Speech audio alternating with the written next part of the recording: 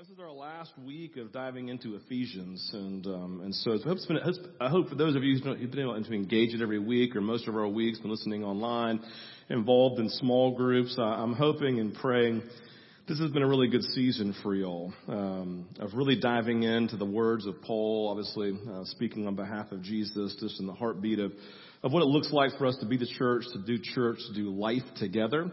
In the last couple of weeks, we've looked at the resources of God's strength.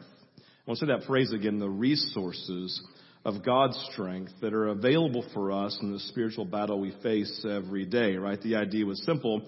In the last couple of weeks, we must believe as truth the resources available to us, for in doing so, we'll defeat the lies of the enemy. This is the idea, right? That there are the lies of the enemy that we face literally every day. And here's the problem about the lies of the enemy. You just think it's your thoughts. Like we live in the context of I'm just a worry wart. And that's just not true, right? In the eyes of God. You've not been designed. If you're designed in the image of God, He doesn't worry. Or if He doesn't ever get overwhelmed. So if we live life, doesn't mean we don't have moments of being overwhelmed, but living life overwhelmed. Or if I live this life of fear, everything is colored in fear. Someone tells us something, and all of a sudden fear just kind of rears its head.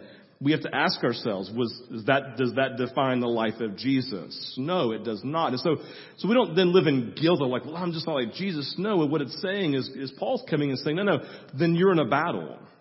And that's all I want to say is you're in a battle. These things that are defining your life, that are not who you've been designed to be in your the image of Christ, those are not who you've been designed to be. Therefore, there's an alternative to that. And the first place to begin is naming the lie that the enemy has fed you, that this is who you are and will be forever.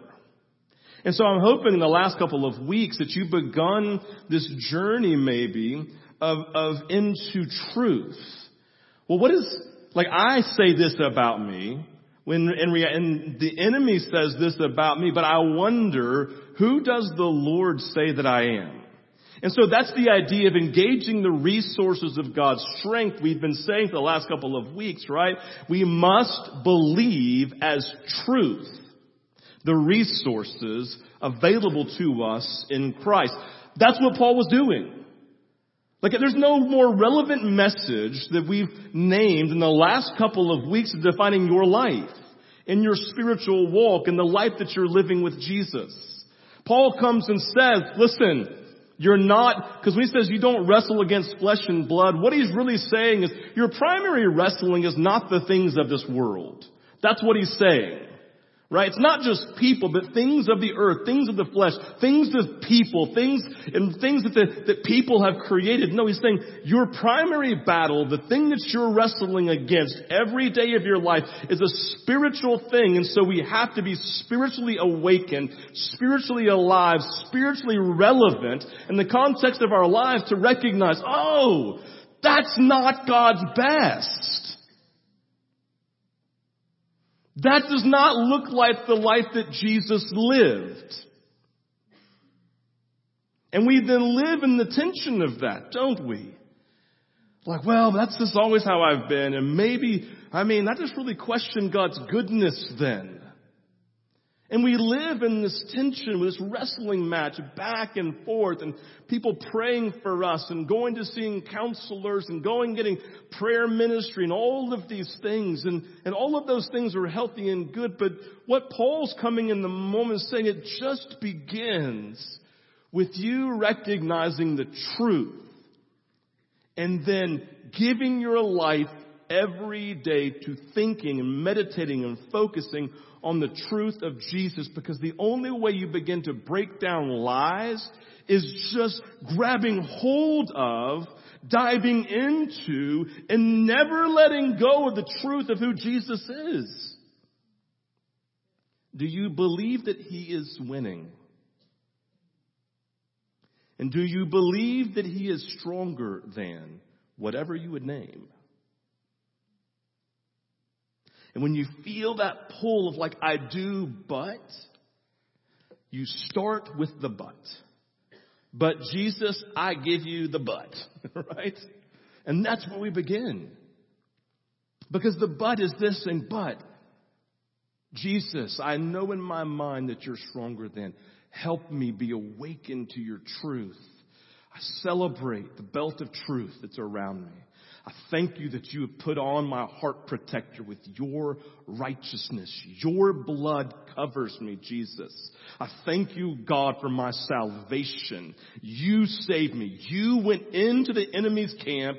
You set me free. You died for me. But then you made a mockery of the enemy by being raised from the dead to let everybody know that you're stronger.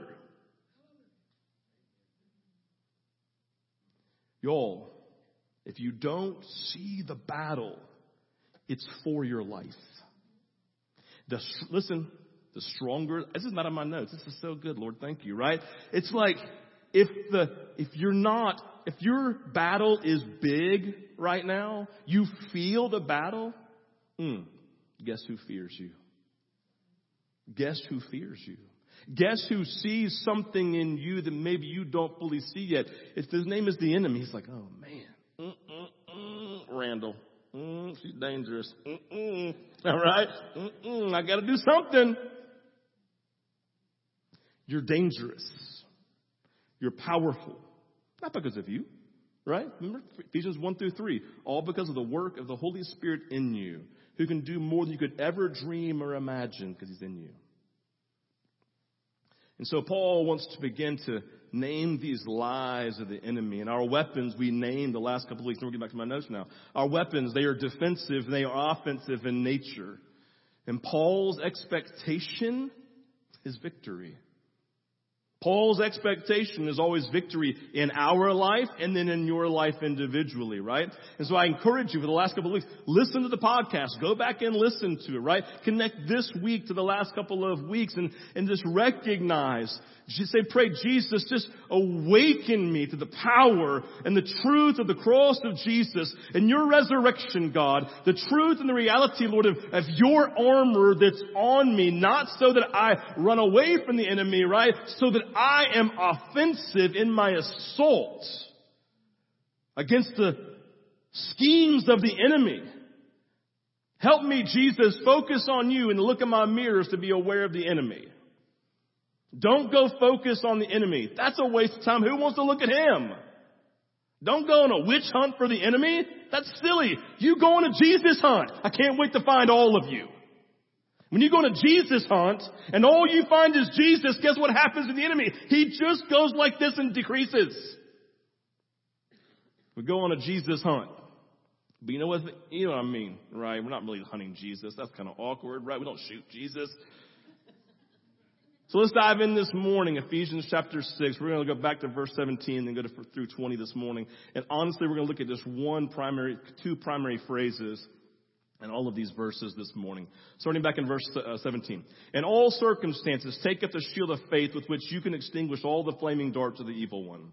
And take the helmet of salvation and the sword of the Spirit, which is the word of God, praying at all times in the Spirit, with all prayer and supplication. To that end, keep alert with all perseverance, making supplication for all the saints and also for me, that words may be given to me and opening my mouth boldly to proclaim the mystery of the gospel, for which I am an ambassador in chains, that I may declare it boldly as I ought to speak. The first thing I want you to see in this language is verse 18. It says, in the Spirit. In the Spirit. Everybody say, in the Spirit. So this idea a couple of weeks ago, we talked about Paul's use of the language, a real similar language when he says, in the Lord, from Ephesians chapter 6:10. And we said it spoke to being in relationship with the Lord. So the idea of being in the Lord or in the Spirit or in Jesus or in Christ, all of these phrases, right, they all mean the same thing. This idea of this intimacy, defining their relationship. So intimacy and relationship with Jesus. And so here in verse 18, Paul uses the same idea. He uses this language when talking about the relationship with the Holy Spirit. So to be in the Spirit, it speaks to a relationship of intimacy with God the Holy Spirit, where we live with a primal urge or desire to know God and an awareness of God's imminent presence with us and in us at all times in every situation.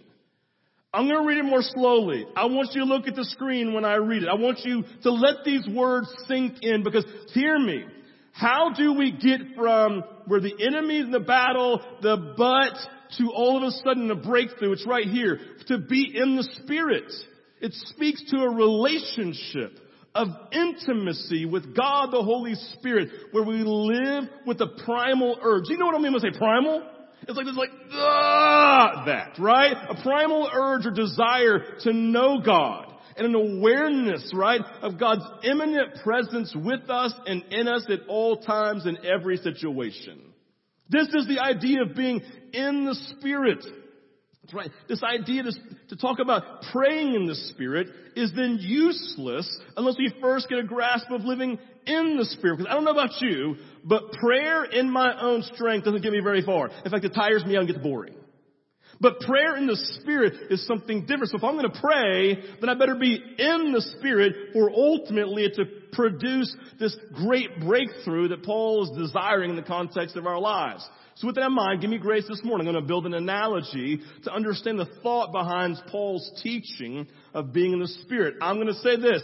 Every analogy to make a spiritual principle falls flat somewhere. So don't email me where it falls flat. Just engage my heart behind the analogy, okay? So when I was single, right, back in the day, when I was single, I lived my life primarily aware of how decisions I was going to make would affect myself.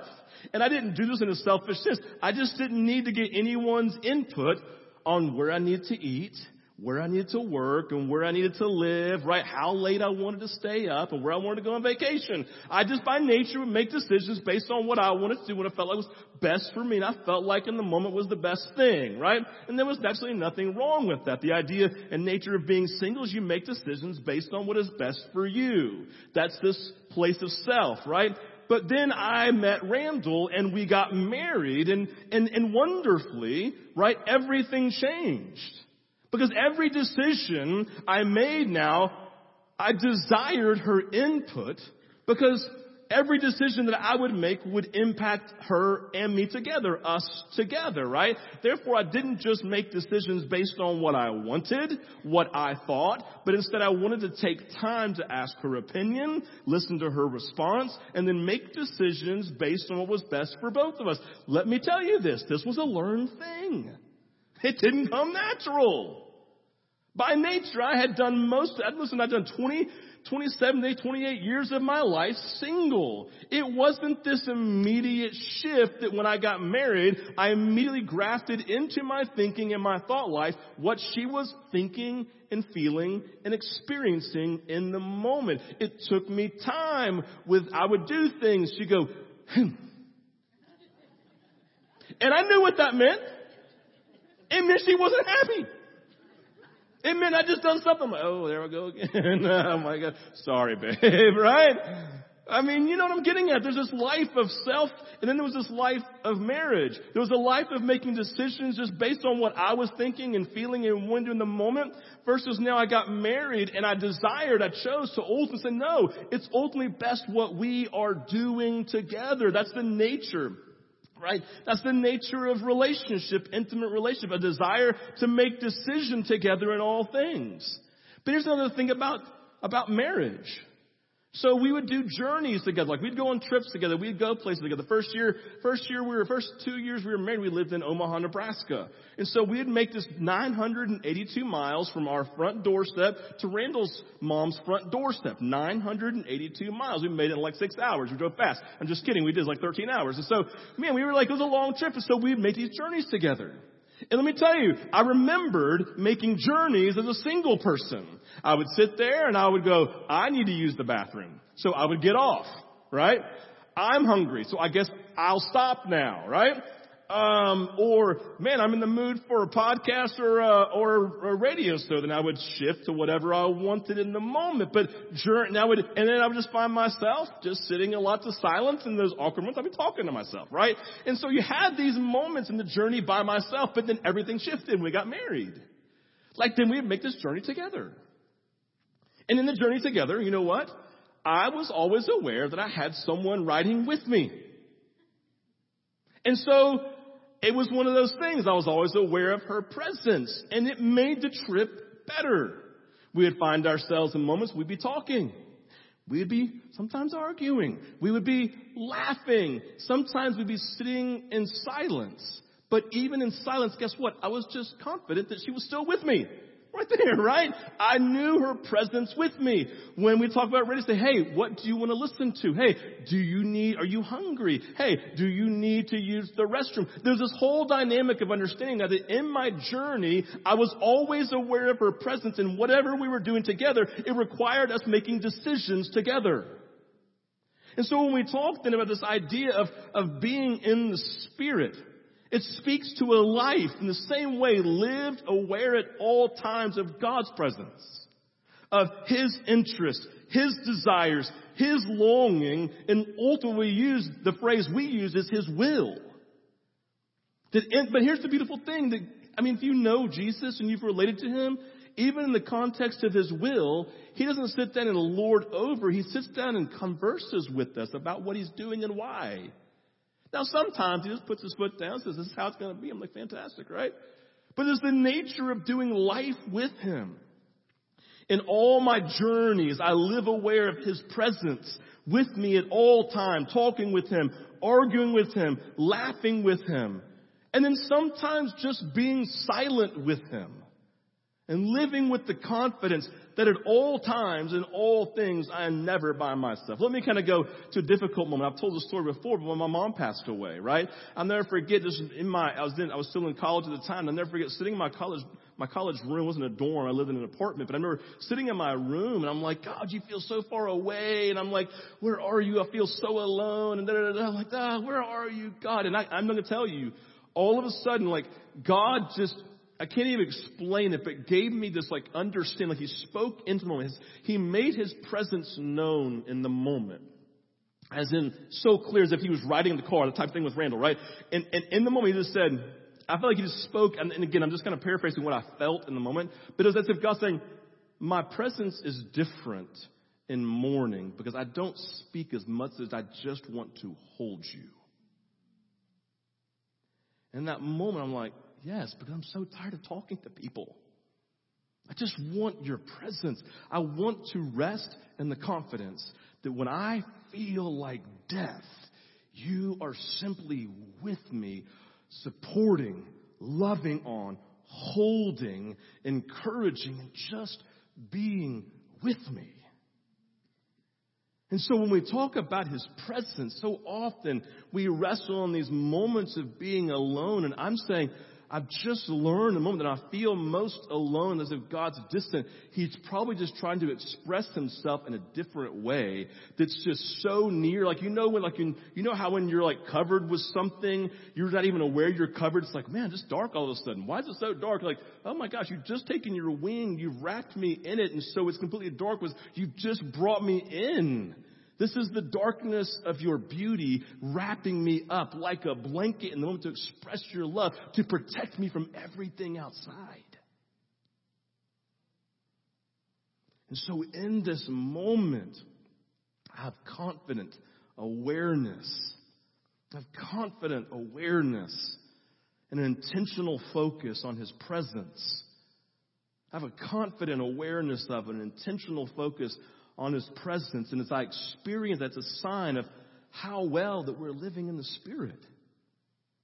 Do I have a confident awareness of an intentional focus on His presence? Just like my relationship with Randall, as I travel through life, in all things, I'm constantly aware of the relationship I'm in with Jesus, how every decision I make, the direction I go at all times, takes into account the heart of God, His will for my life, the conversation that we have in the midst of it, or His silent protection of me in difficult moments. How aware do we live in every moment of God's presence in life? And that's what Paul's getting at. He's saying it begins with being in the Spirit. confident in his intimacy, aware of his presence, the knowledge of his love for us in the middle of the hell that we're going through. He prepared, remember, it's the language of Psalms. He prepares a table, a place of intimacy, a place of relationship, a place of lying down on his breast like John did, right? And sitting there and begging in the presence of what? Our enemies. In the context of the schemes of the enemy, in the midst of hell breaking loose against you. He wants you to know his presence. He wants you to know his presence. He wants you to live aware every moment of his presence in your life. Listen, that's what belongs to you. That's what belongs to you right now. You don't have to go earn it. You don't have to go earn it. Don't earn it. Just go, Jesus. Yes. Right? It's a gift. You've been trying to get, yes. It's like this, right? I mean, it's okay. Like little kids, like, yeah. You can do that with Jesus. I don't get mad and my kids like, yeah. Oh my gosh, this is so awesome. My kids get excited about their gift. I'm like, yeah. I can't wait to give it to you, right? It's your gift. So once we answer this question of how we're doing living every moment of God's presence in my life, confidence in that, I believe then we can begin looking at praying in the context of the Spirit. Praying in the context of this intimacy. For Paul, prayer is a powerful tool. It's a weapon in the same way as every other weapon that's been named in Ephesians chapter 6, right? Paul so believes in it that he tells them, listen, you need to be in prayer at all times. And listen, and I want you to pray for me. Like Paul's not going to ask people to do something. He doesn't think it's ultimately powerful and produces something of power.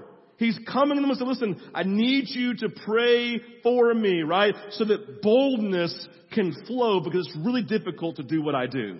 Paul so believes, so he simply stated, he expected prayer to be a primary tool for breakthrough in life. So, when speaking to the church at Philippi, he gave a similar message when he said this in Philippians chapter 4, verse 6. He says this on the screen. Philippians 4:6, do not be anxious about anything, but in everything, by prayer and supplication, with thanksgiving, just let your requests be known to God. And the peace of God, which surpasses all understanding, will guard your hearts and your minds in Christ Jesus. I mean, some of you need to take a picture of that. You need to look at it every single day and recognize the simple takeaways in an effective prayer life is this. Prayer in the Spirit, it will relieve anxiety in the battle. That's what it's saying here. Hey, don't be anxious because you have prayer. Don't worry. You have prayer, so you don't have to be anxious about anything. Prayer is going to be effective. Number 2, prayer in the Spirit brings peace that you can't understand. So a prayer life that Paul's talking about, that God wants to birth up inside of us, man, it literally is the tool that brings about peace and prayer in the Spirit. It then guards your heart and your mind in Christ Jesus. Basically, if you combine a couple of thoughts, prayer produces the breastplate of righteousness and the helmet of salvation to guard our minds. Those things are expressed in that place. Why do you think that we talk about prayer all the time in the church? Because of this. It is the most powerful tool that we have of building self up, building church up, and combating the works of the enemy. Why do you think the enemy has worked so hard to make prayer all about religion and to make it boring so nobody wants to do it? Prayer here, man, is real simple. Why don't you be in the Spirit and communicate and then you just talk? Because when you talk to people that you're intimate with, you get passionate, you get sad, you get honest, right? It's just there. And so prayer is huge for Paul. Looking at the language I use with Randall, Paul's idea is clear. We are to live aware of the Spirit's presence at all time, aware of His desires, His longings and thoughts. And even in times when we are silent, when He seems silent, I live confident of His presence with me. I remember a place in my life where all of a sudden I stopped freaking out that I didn't feel God. 20 years old. And I remember going, it's like, obviously I prefer to feel God, but if I don't, it's not that big of a deal because He told me He would never leave. So I'll just be confident He's always with me. So I'll never have to worry because I'm never alone. I was like, oh my gosh, that's kind of life changing. From 20 years old to today, I've never worried when I don't feel God's presence. It never freaks me out. It doesn't create worry because He promised He was with me and I just believe Him. Now I'm aware of my sin and something that I'm doing that builds a wall up. So I go, oh my God, is there any sin? No. Oh, well then we're good then. God, you're just doing you. Okay, fine. I'm fantastic. If you're okay, then I'm okay. I'm not going to be worried about feeling you. I don't have to. I'm just confident of your presence with me as we drive down the road together in the journey. So prayer is huge. Prayer takes on a whole new meaning. Listen, I want you to hear this phrase. It could easily go over your head just in one ear out the other. Prayer takes on a whole new meaning if we truly engage the idea of doing it in the Spirit. Because it is birthed out of confidence of His nearness to us. So Logan is speaking next week, right? You're going to be blessed, right? He's awesome. Logan, we look at him next week and look a little bit deeper in this idea. Because Romans 8 speaks about our life being birthed out of our relationship with Abba Father. So he talks about, he says, our prayer life is birthed out of our relationship with Abba Father, a very intimate, loving expression of father and child. Praying the Spirit speaks to an ongoing conversation of speaking and of listening in the context of a deep and rich relationship with a Father, a perfect Father, a loving Father who loves everything about us. And He wants, capital W-A-N-T-S, wants to be with us at all times. Everything changes. Praying in the Spirit, right? This ongoing conversation, just doing the journey of life. I'm not just thinking about self. I'm not just worried about me, but I'm thinking about Jesus and I'm asking Him questions and I'm pondering and I'm listening and I'm not freaking out when He's not talking. Because sometimes in a relationship you're just silent. You're just confident in presence. With this in mind, we have to recognize that praying in the Spirit, it's deeper than a prayer life focused on me. It's more than just a prayer life of just me and Jesus. Prayer in the Spirit, hear this, involves focusing on Jesus and everything that moves His heart. Like, that's the thing about it. Like, how many of you have ever spent any time with Randall?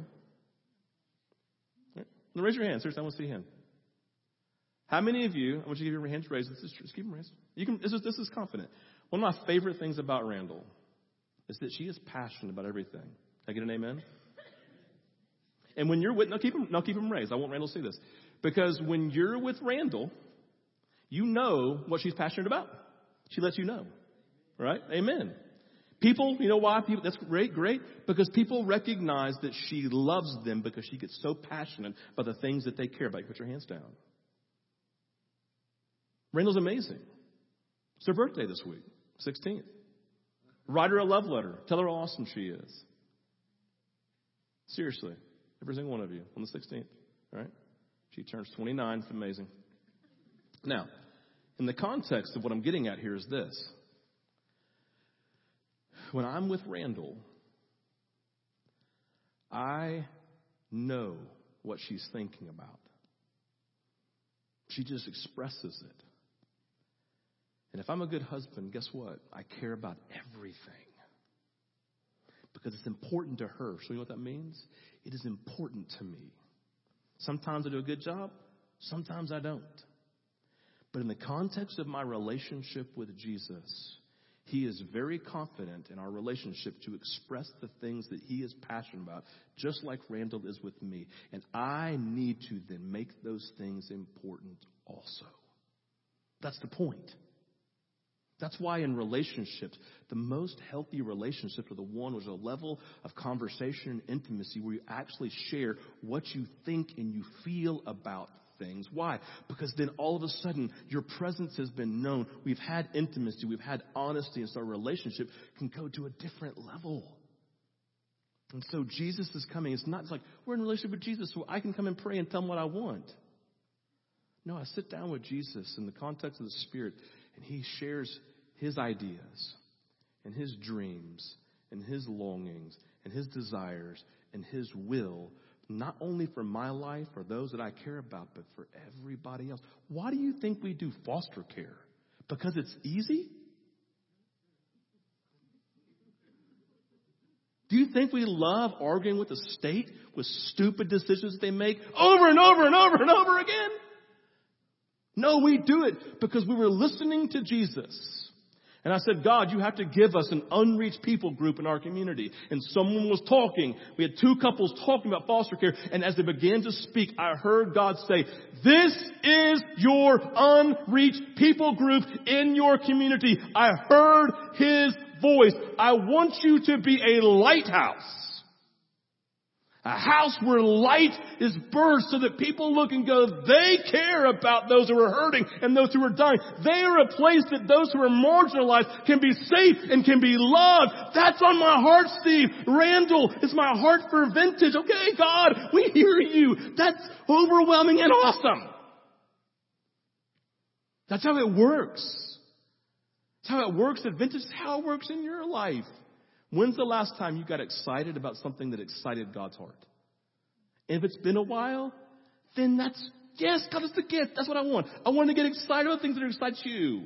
Take time to listen. Here are just 3 things about this life in the Spirit and prayer in the Spirit. Number 1, all of life is to be prayed. All of life is to be prayed. I'm going to name the 3, then I'll come back. Number 2, Paul's asking me to get to tongues here. We'll look at that in a second. Number 3, praying in the Spirit is contrasted with praying in the flesh. So all of life is to be prayed. What does that mean? In every moment, in everything that I'm doing, there is not a moment in life where I stop thinking about what's on the heart of God, what He's thinking. Can you imagine the moment? Well, every now and then I just take my mind off of being married. I'm just going to pretend like I'm not for a week or 2 over here. Would that lead me to healthy places? No. So we can't do that. We can't do that with Jesus either, right? We cannot live in this place. There's not a moment we're taking our attention off of God and life is healthy. Why? Because He's just smarter than we are. He's Lord over everything, which means He's in control. In all things at all times, we're to be aware of God, His presence, His desires, and His leading in life, which simply means this.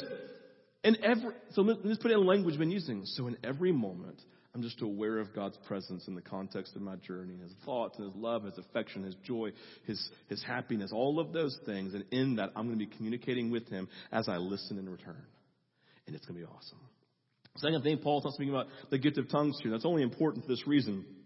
Some people interpret this specifically praying in the Spirit, I mean praying in tongues, but that's not Paul's intent in these verses or the meaning that he is trying to make, right? Because he wouldn't tell everyone in the church to go pray in the Spirit if the gift of tongues is a gift given to some and not others. We're told in 1 Corinthians. So why do I say, so for those of you who can speak in tongues, you go pray in the Spirit. For others, I'm sorry. Right? No, he's just saying for every single person, he's talking about a lifestyle of communing intimately with Jesus and communication birthed from intimacy. There's other places he talks about praying in tongues and praying in the Spirit as tongues, but not here. Specifically here in context, he's talking about you living a life of communion and intimacy with the Lord so that when you pray, you're with the Spirit. So the third part is praying in the Spirit is contrasted with praying in the flesh.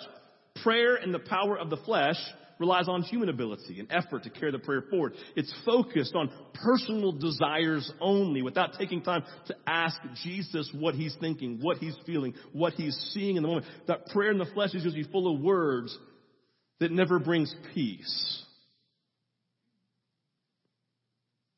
Prayer in the Spirit always brings peace. You may not have understanding of everything, but it brings peace. You know your prayer is in the Spirit. If you're taking time, like if you're doing this, so the idea is that we got to take time. So three things about praying in the Spirit then, right? Number 1, these are practical things, okay? It's practical things. Number 1, just go admit your need for Jesus, right? Go admit your need for Jesus, okay? Here's the deal. You've been created to live life. Listen, this is important. You have been created to live life frustrated apart from Jesus empowering you. Recognizing your frustration is important so you can admit your need for Him. When I reach a point of frustration in life, that's a gift from the Lord. Because you've just hit a wall that requires Jesus to get over. So when you reach frustration, you go, oh, there's Jesus. I need Him. All right, so Jesus, what's going on? Let's talk real quick because I hit the wall. Been doing it in my own strength, right? Second thing, enjoy your intimacy with Jesus. Enjoy intimacy. You have to slow down enough to experience His presence with you. You can't enjoy the ride and the journey with Jesus if you don't take time to slow down and enjoy Him. So if you're at work and you hit a wall of frustration, go use the bathroom in the Spirit. Literally. Walk to the bathroom with Jesus and say, "This is my 3 minutes, Holy Spirit. I've hit a wall, and I need you to be." Listen, you pray. Listen. Remember, we pray. All of life is prayer, right? We pray life. The idea of everything I do, I slow down. Listen, in our world, we should slow down 10 to 15 times a day to go experience Him, to connect with Him. Number 3, come boldly. Come boldly in prayer. Because God is your perfect, loving dad. Come boldly in prayer. So admit your need for Jesus, enjoy your intimacy with Jesus, and then come boldly.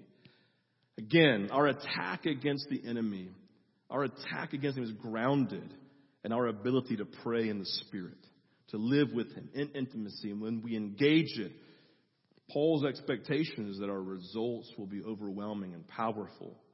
Give yourself to being in the Spirit, and then give yourself to prayer in the Spirit as your ongoing daily exercise in the context of the battle that you wage every day in the power of His Spirit, with the expectation of every day being victorious. Let's pray. Father, we thank you for prayer. We thank you that it's powerful and effective. God, it avails much, we are told. We confess, Lord, that we've made prayer something that you never intended for it to be. But God, it is powerful. And we just ask this morning, even right now, you're going to stir something in our spirits.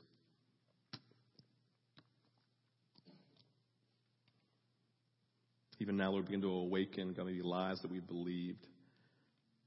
God, I pray you'd help us to name the anger we feel this morning. Like, I don't know why I'm angry. I'm just angry. I pray help us to name that, God. Whether it's just the work of the enemy, a lie we've believed, or just something we have to hand over to you and being honest with you. God, I pray help us to be honest in that. Pray this morning, God, that you would just do a work of simply this. That you just lift our chins to see what you see, and for us to go, "Oh my gosh, I didn't know that." Lift our chins today to see truth. Lift our chins today to see breakthrough. Lift our chins today to believe victory. Lift our chins today, God, to a place of breakthrough. Lift our chins today, God, to a place where it says here in Ephesians 6, for perseverance. It's that perseverance. We're empowered by your Spirit into perseverance, but it requires this perseverance.